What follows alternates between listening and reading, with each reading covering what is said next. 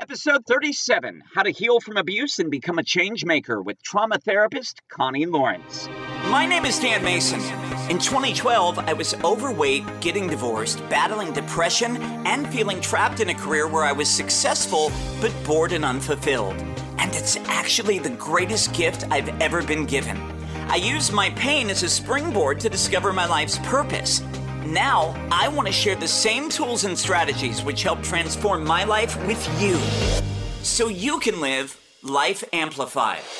Johnny Dent Jr. once said, "You're not responsible for anything that happens to you as a child, but you're 100% responsible for your own healing." Thank you so much for spending some time with me this week. This is going to be a serious topic that we're tackling. It could be a triggering topic for you, but it is so important because, a lot of my work as a coach is helping people move forward, to create a compelling future, to find that career in life you love. But one of the biggest obstacles that keeps people from crossing that bridge from the present into the future is, unfortunately, the past. And more specifically, the stories that we have told ourselves about the past. And that is why we've spent a lot of time recently talking about how do you heal old trauma. And trauma can come in a variety of different ways. I mean, it's traumatic to be in a soul-sucking job that you hate. Trauma can happen when we go through a breakup or a divorce. Trauma can happen just when we turn on the news and watch the headlines at night. But yet, there always seems to be some forms of trauma that really bring up feelings of guilt and shame for people. So we're talking about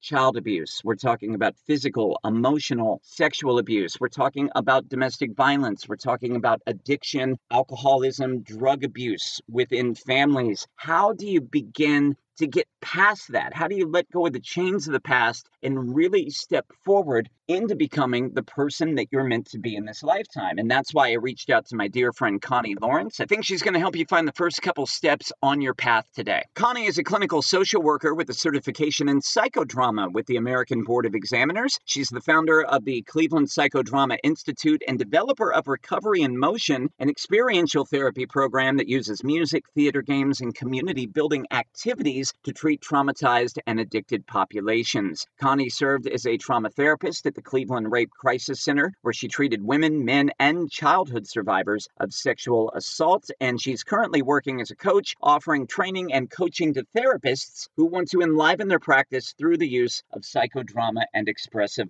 arts. There's so many amazing topics that we covered in this conversation, including how can unhealed trauma and abuse keep you from stepping fully into your life's purpose? We talked about the difference between guilt and shame. We discussed why the trauma we've endured is actually less important than what happens after the trauma. Connie tells us how to move from being a victim to a survivor and ultimately move into becoming a change maker. We'll discuss the importance of finding a community when it comes to healing and how you can find the help you need to move forward in your life. It's a very powerful conversation. You're going to love Connie's energy. And if you do find value in this episode, let us know you're listening. You can screenshot the podcast, upload it to Instagram. You can tag me at CSC Dan Mason, and you can find Connie at Connie Lawrence Coaching. Don't forget, you can also give us a follow on the iHeartRadio app if you're loving the content, or click subscribe on Apple or any podcast platform that you're listening to. Like I said, it's going to be a heavy topic this week, but it's so important. I hope this provides value for you. We're talking about how to heal from abuse this week on Life Amplified. Connie Lawrence, welcome to Life Amplified, my friend. Thank you, Dan. I'm so excited to be here with you. This is a conversation today that is a departure from a lot of what I generally do on this podcast. I mean, so much of my work as a coach and really what this podcast was founded on is helping people move forward in their life. And how do you discover your purpose and how do you bring it to life? But one of the things that I think you can speak to really well is a lot of times we always face those roadblocks in front of us when it comes to taking the next level up in our life. And the roadblock can generally be the past. And the past is usually related to unhealed trauma that we've been through. And trauma comes in a variety of forms, in a variety of different ways. But I'm curious from your perspective, how can it potentially stand in the way of somebody discovering their purpose and bringing it to life? Oh, I love this question, Dan. I think the easiest way to understand how unhealed trauma or abuse or wounds can get in your way is to kind of think of it like almost like you're walking through the world with a note somebody stuck on your back. You remember somebody put "kick me" on something on your back and stick it to your back? So it's almost as if you walk through life with this invisible thing that you can't see, but it just happens. You keep having the same things happen. You can't figure out why. You fall in the same dark holes. The same kind of characters come forward. You can't just make a decision to stop. If you could, you would. But it's like you just kind of keep living in the same story.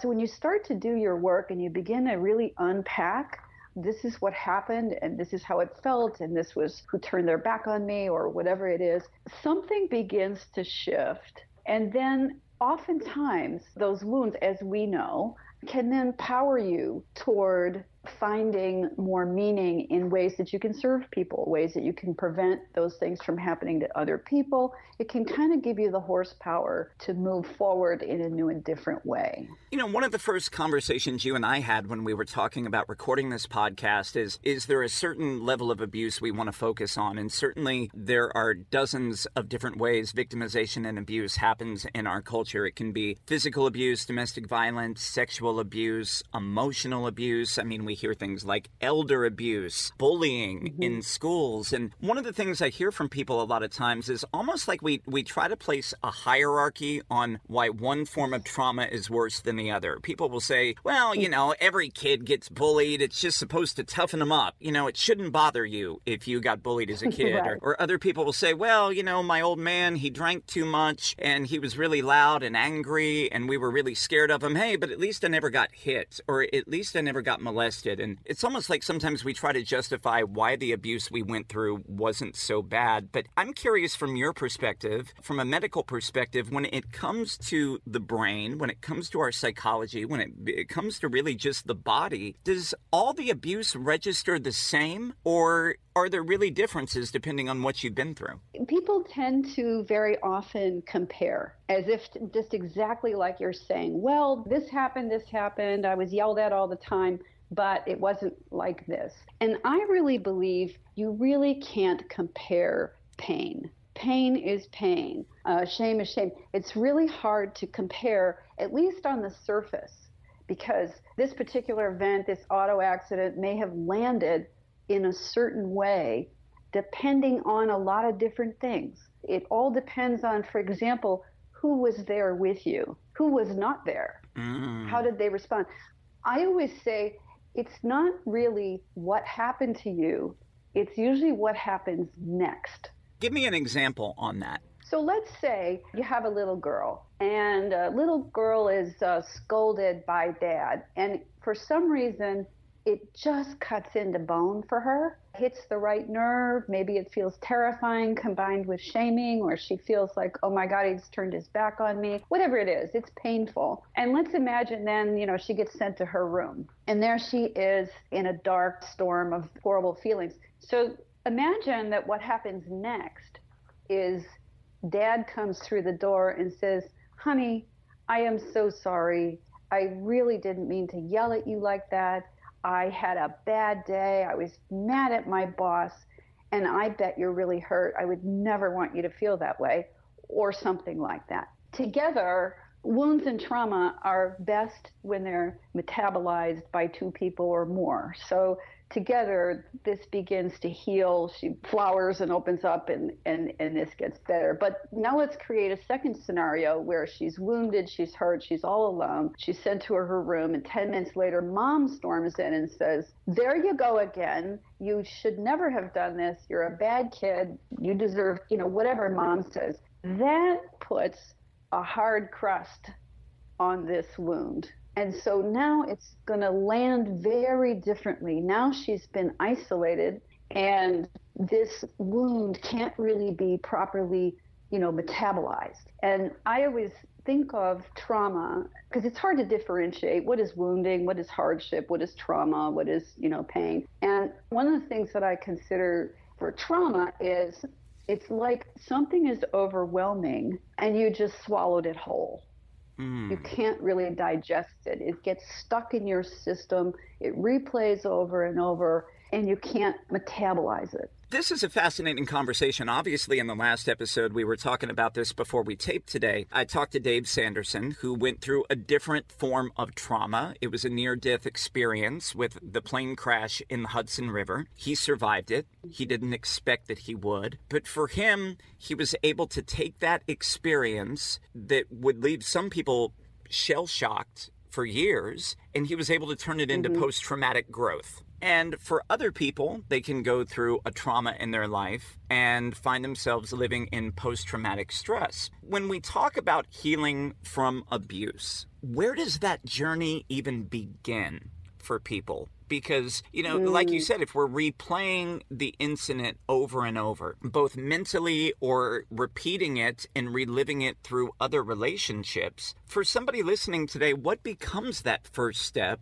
to move beyond being a victim? Well, let me back up a minute and say, the field of psychology and the field of therapy is beginning to recognize a term that I so love called co-regulation. We used to think of self-regulation. So if you don't mind, I'm going to just back up another 2 steps. We had the first century of our field was really based on the work of Freud. And a lot of that, the basic essence was you grow up, you separate from your family, you become independent, autonomous individual, and that is strength. And that's what we're looking for, is to become an individual. And in the past couple decades, there's been a real kind of inching along in a different direction, which is, oh no, wait a minute, we're meant to live in a tribe. We work better in a tribe. Everything works better. Our immune system, our brain, our central nervous system, our digestion, everything works better when we are in touch with the people we love. Because we need to feel connection at a basic level. I mean, even a small baby who doesn't get that kinesthetic love after birth, it's called failure to thrive syndrome, right? Yes, exactly. That's how we operate. We operate in a tribe, in a group, in a clan, and we just do best when we are connected to other people. Everything works better. And so one of the things that, to your question, oftentimes when we are traumatized or wounded, underneath it is a sense that we don't belong. It can start to trigger feelings of wanting to isolate and feeling like, oh, I'm different from everybody. There's something wrong with me. I don't really belong here. I'm not at home with these people. I'm different. That kind of feeling can follow us around in life. And we feel like nobody understands me. Nobody's been through this freaky thing I've been through. Yeah, other people's parents drink, but nobody's dad shot the dog or something. Do you see what I mean? Yeah. Like nobody had an uncle that, did this in the closet. Nobody, but I live with this kind of freaky life. That's the feeling that one gets when there's trauma, is I don't fit in anymore. Is that the gateway to going down the shame cycle and really living in that shame identity? Yes. That's what I feel. In fact, one of the latest papers published by a woman named Judith Herman, a psychiatrist in Boston, and she's a well-known, she's kind of one of the, matriarchs of the trauma research field. Her most recent paper is that PTSD is a shame disorder. I just did a backflip when I saw that, because that is what I really believe, that it really is about shame and pulling us away from others who could be safe. And when we talk about shame, just for people who, might be new to this world or they haven't worked with a therapist or a coach, shame very different from guilt. And do you want to just explain that difference for people between feeling guilty and feeling shameful? Sure, absolutely. So guilt is just the icky feeling of, oh, shoot, I did something wrong. I don't feel good about this. And there's a tendency to want to repair it. The instinct is to make it better. So I did this terrible thing. I feel bad about it. Shame is often described as, I am a bad person. It's me that's bad. And guilt is actually pretty adaptive. Guilt makes us want to repair. Shame does have a purpose, but it's a whole different feeling. And shame has a lot of different faces to it that most of us don't recognize. it's hard to recognize because we kind of think of, oh, I'm ashamed, I'm blushing, I feel bad that I came so late to the party, or whatever. But it can be a whole cluster of traits that really kind of consume a person at the core. And so kind of what it can look like to be a very shame-prone person is, for example, always needing to be perfect. My house is perfect. I'm dressed perfectly. My earrings match my necklace. Everything is perfect. Then I'm okay. It can also be like explosive anger. Oftentimes, if you look at an anger explosion, underneath it was a real trigger of shame or embarrassment. There can be that sort of chronic feeling of not belonging anywhere, not knowing where I belong, feeling like a phony. Mm-hmm. I feel like I'm a phony. I'm faking my way through. If they really knew me, they'd know I don't know what I'm doing. And there's a feeling of like, I'm just somehow defective.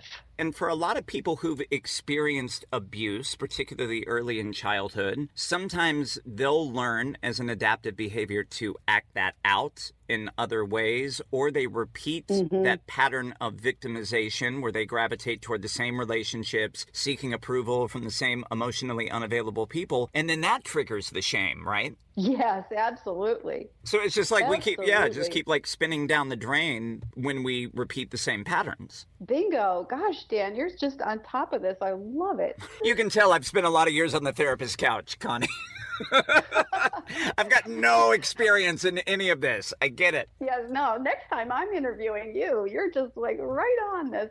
Yeah, so addiction is a great example of getting caught in a shame cycle. If I were to name, a couple more symptoms of shame, one of them is people oftentimes drink or use to feel lovable. It's kind of like, I've got this buzz. Now I'm actually pretty, or now I'm really, whatever. If you look at the addictions field, there's a very high rate of shame proneness. So if we put this on a flow chart, it would be I'm victimized, I'm abused in some way. I find an addictive behavior, whatever that is a means to cope, but that addictive behavior causes problems for me either in my relationship or just my feelings on myself, which triggers more shame, which triggers me to continue the same behavior. Oh, bingo. There it is, right there. We've talked here about this idea of if you're continuing to live in a victim cycle after abuse. Big symptoms that I'm hearing you say is a tendency to isolate, to pull away from others, to keep people arm's length away because you feel unlovable. The other thing is to live in shame.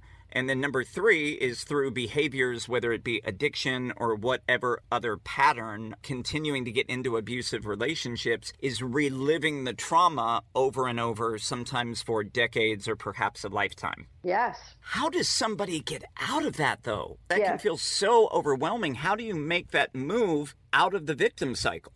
Great question. When you're living in pain and then you've got that crust on top of it of shame, what you're looking for is relief.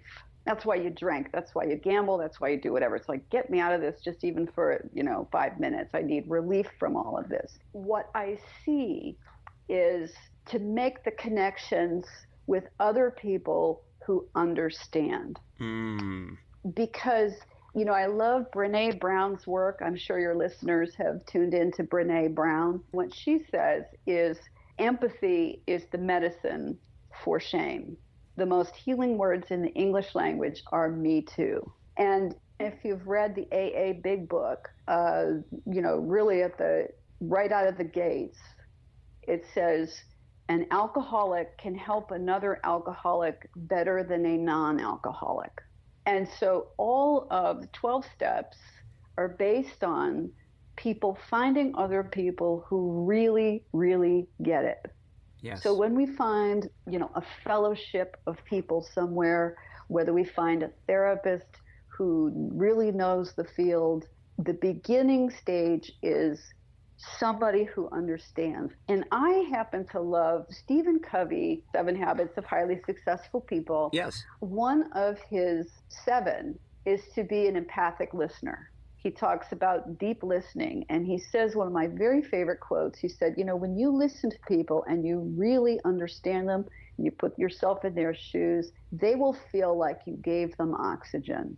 Love that. I have loved that the minute I heard it. I've just held on to that for years. It's so precious. And so what people have to begin to do is find people who really have walked in those shoes, people who understand. I myself am an adult child of alcoholics. And about 30 years ago, the ACA movement started. And for the rest of my life, I will remember the first walking into a room full of people who deeply understood what I had lived through. And I remember thinking, my God, they must have been looking in my bedroom window. Because if you grew up with alcoholic parents, you lived through some crazy stuff.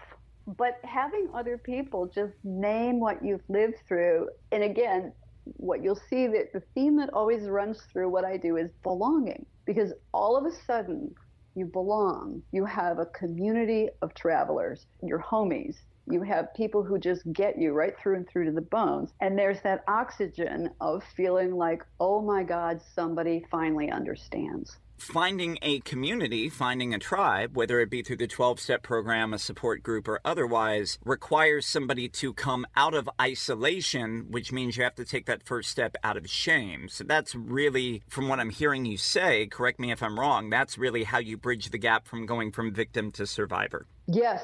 That's one of the things that needs to happen. And, for some people, it's really hard to take that first step. And we live in a day when people might start to Google, for instance, gee, what are the symptoms of people who've been sexually assaulted? We put a toe in the water sometimes through the internet. So maybe that's, a place to get started. But at some point, the big step is to pick up the phone or schedule an appointment or just, get yourself in the car and go to that meeting or whatever it is, because it's the action that starts the momentum. So tribe is everything. You have a beautiful story that you shared with me when we spoke a couple weeks ago about the power of tribe as it pertains to facilitating healing or advancing healing if you've been through abuse. Mm-hmm. Would you share that with my listeners? Oh, I love this story.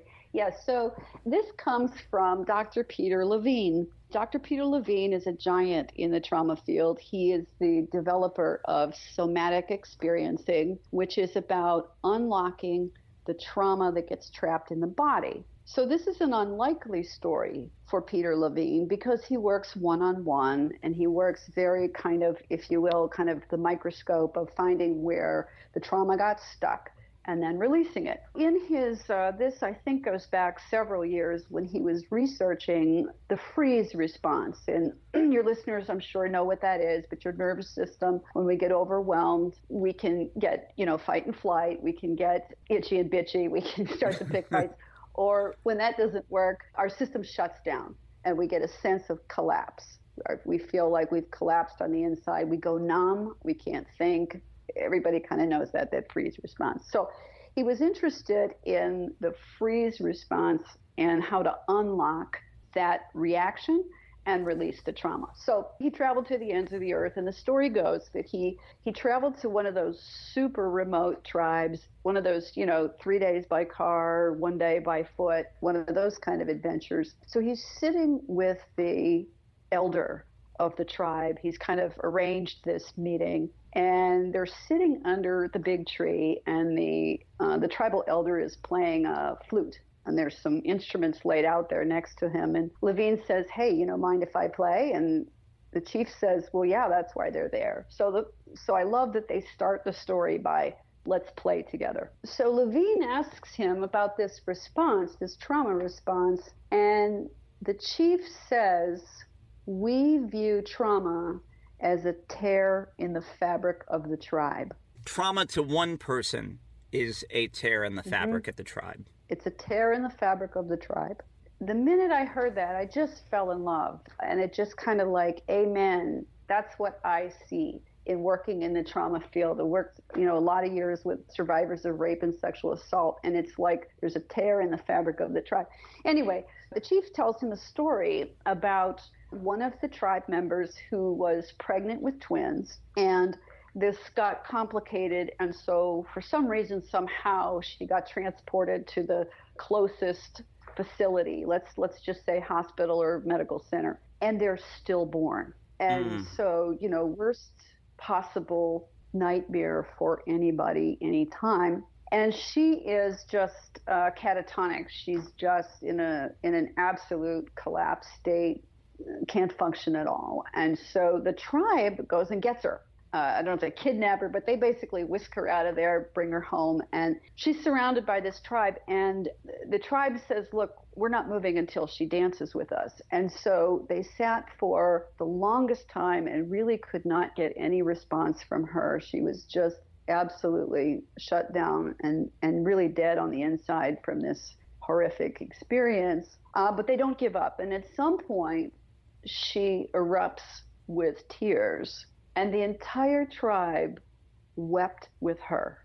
They just wept and held each other and held her until they could eventually begin to dance. And they didn't stop until she could fully dance with them. That is incredible. The power of community. The power of community. I just really strongly believe that we cannot metabolize trauma by ourselves. We can't digest it. It gets stuck inside of us. What we need is a community to help us. And that groups and tribes and even one-to-one is the way that we metabolize and we digest horrible things that happen. And eventually, Dan, they become a story. They become a legend.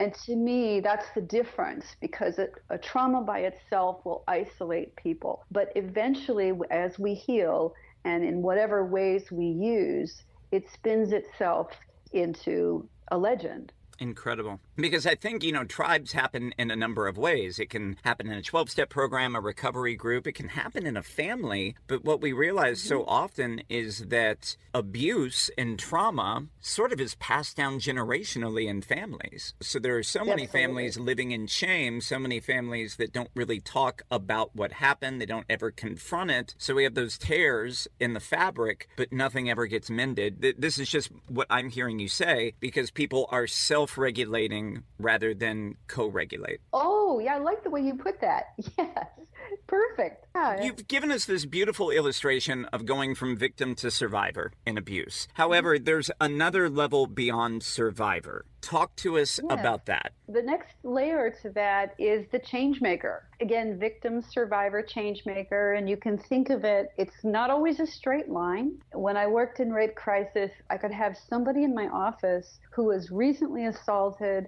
wobbly, shaky, jittery, sobbing. This person was clearly in the victim state of really raw, just kind of emotionally black and blue and all kinds of things. But they would say, I'm doing this because I don't want anybody else to suffer like this. And so that's when my heart lights up and I say, aha, the change maker is in there. So the way that I sometimes see this progress and the way I've experienced it in my own life, through some traumas that I've been through is, okay, so this, the victim stage, that's what we feel. It's a state of collapse. And it actually is, our nervous system collapses. That's what the freeze response is when we've been helpless. And very often we are helpless. We're kids. We're trapped in this with a crazy parent. We don't have credit cards and driver's licenses. So in the victim stage, there can be that feeling of helplessness. And I just want to back up a minute, Dan, because everybody seems to kind of pick on this victim idea. And I want to just stand wholeheartedly with both arms around anybody who feels victimized. Of course. Because, damn it, you have been victimized. You've been outmanned, overpowered. Something has overwhelmed our nervous system, and it shuts down for a minute to let us survive. So it leaves us with the feeling of being helpless. So I just really have to say that and kind of go on record and say it's a necessary stage. And it's really, I reframe it and say it's just the wounded stage. The other stage that emerges is the survivor. And that is where we begin to feel like we've gotten our legs underneath us. Mm-hmm.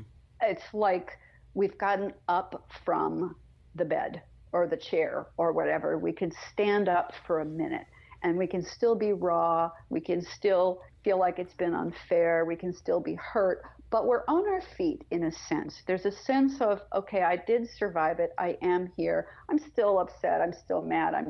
but I'm here and I'm moving. And the change maker is the stage where we say, okay, now I'm going to move forward and make sure this doesn't happen to somebody else. And I'm going to contribute something. I'm going to help other people. I'm going to prevent this. And like the perfect example that we have today is the Parkland teenagers. Yes, absolutely. So we talked about, first off, the victim needs to make safe connections. And that could be with a tribe. It could also be the way, one-to-one with a therapist or a best friend or somebody who's been through something. But it's the beginning to connect. And one of the things that really helps is creativity.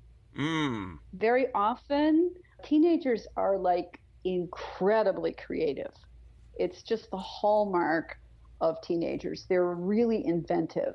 They're really innovative, and they're very creative. And if you look at the Parkland teenagers, they cycled very quickly from victim to survivors. And I don't even remember how long it was before they were out in front of cameras. They were out in the streets. They were making signs. I mean, these guys just rocked it. Yeah. And really, I guess what we're talking about through the lens of what this podcast is about, when you move from survivor to change maker is where you really use that pain that you experience to serve a bigger purpose in the world. Would that be fair to say? Absolutely. Absolutely. When I was just making some notes, because we talked about this when you and I spoke, and I started to think of who comes to mind. One of the first people that comes to my mind is, do you remember John Walsh, who started the America's Most Wanted? Yeah, his son was murdered, abducted and murdered, and then he used that to go out and find other criminals. Exactly. There's a lot of stories like this, if we just look around, of people who were wounded and they just take the time they need. They have to heal and rest,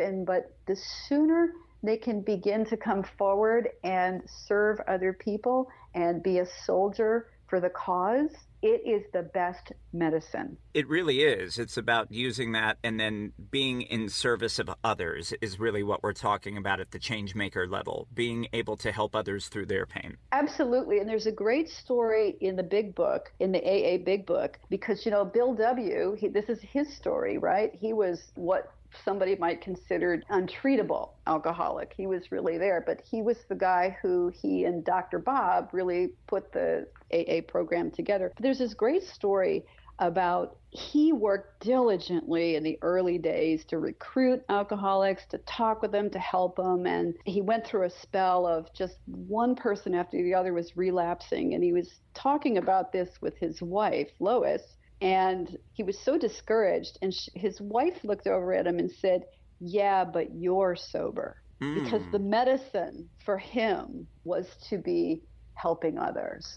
Yes. By the way, it's beautiful. I love that whole trajectory of victim, survivor, and then eventually a change maker. One of the things that I think is a little bit controversial when you look at sort of like the spiritual woo-woo crowd versus traditional psychotherapy is this idea of forgiveness. And there are some people in the spiritual world that says you never really can fully heal from abuse until you're able to forgive. Not that in the spiritual text sort of says it doesn't make the abuse that happened right. It doesn't let the person who abused you off the hook, but it allows you to take yourself off the hook through forgiveness of others. That's nice in a self-help book, but can feel very difficult and overwhelming in practical application. What is your thought on that as it pertains to the role of forgiveness if somebody has suffered any form of abuse in their life? I take a very neutral stance on forgiveness. I'm very careful. I don't promote it. But my belief is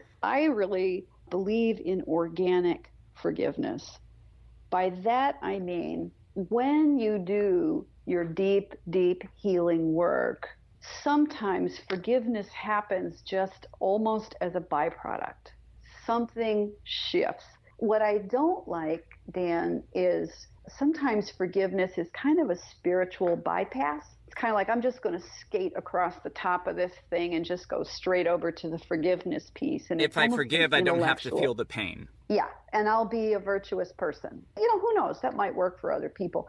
But I'm just very cautious and careful with that. And I think it's more important to do the deep work. And when you do the deep work, you move the furniture around on the inside. Very often it just happens naturally. So for the person out there who's looking for some additional support or some resources, whether they're a victim looking to become a survivor, whether they're a survivor and they feel compelled to become a change maker, where's a good place for them to reach out? What's a good resource? It can depend on where what their particular issue is.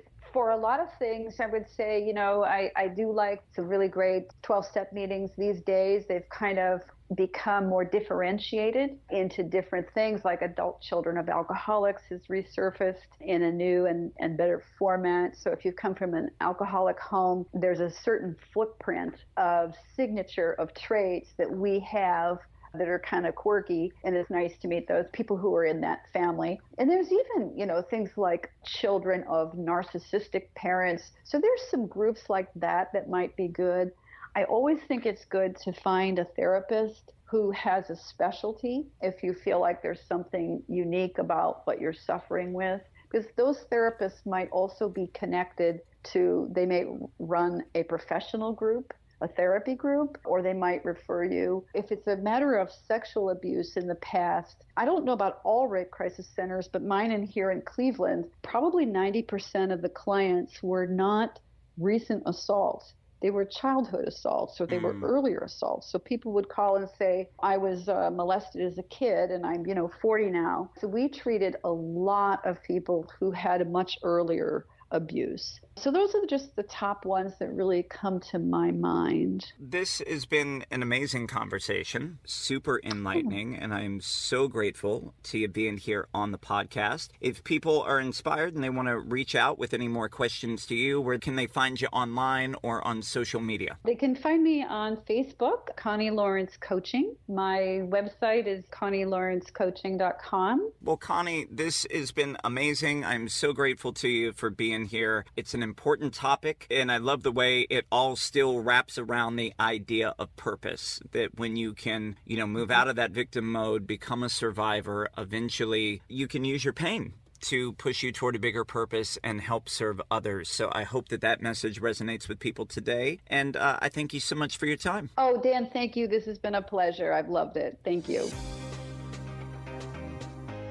Hey, if you love that conversation, just let Connie and I know you're listening. You can just screenshot the podcast, upload it to Instagram, tag me at CSC Dan Mason, and you can find her at Connie Lawrence Coaching. Don't forget, you can also give us a follow on the iHeartRadio app, and you can also leave those 5-star ratings and reviews on Apple Podcast. Not for my own glory. I don't need the validation, but your ratings really help us with the algorithm and help us get this message out there to more people. If you're looking for a coach to help you move forward in your life, get out of that soul-sucking job, discover your purpose, and create a career in life you love, I have a couple openings happening in the month of September in my private VIP coaching programs. You can apply right now at my website, CreativeSoulCoaching.net. It would be an honor to serve you and help you really ramp up and get a head start on your 2019 goals. In the meantime, turn down the volume on your negativity, turn up the volume on your purpose so you can get out there and live life amplified. I'll talk to you next time.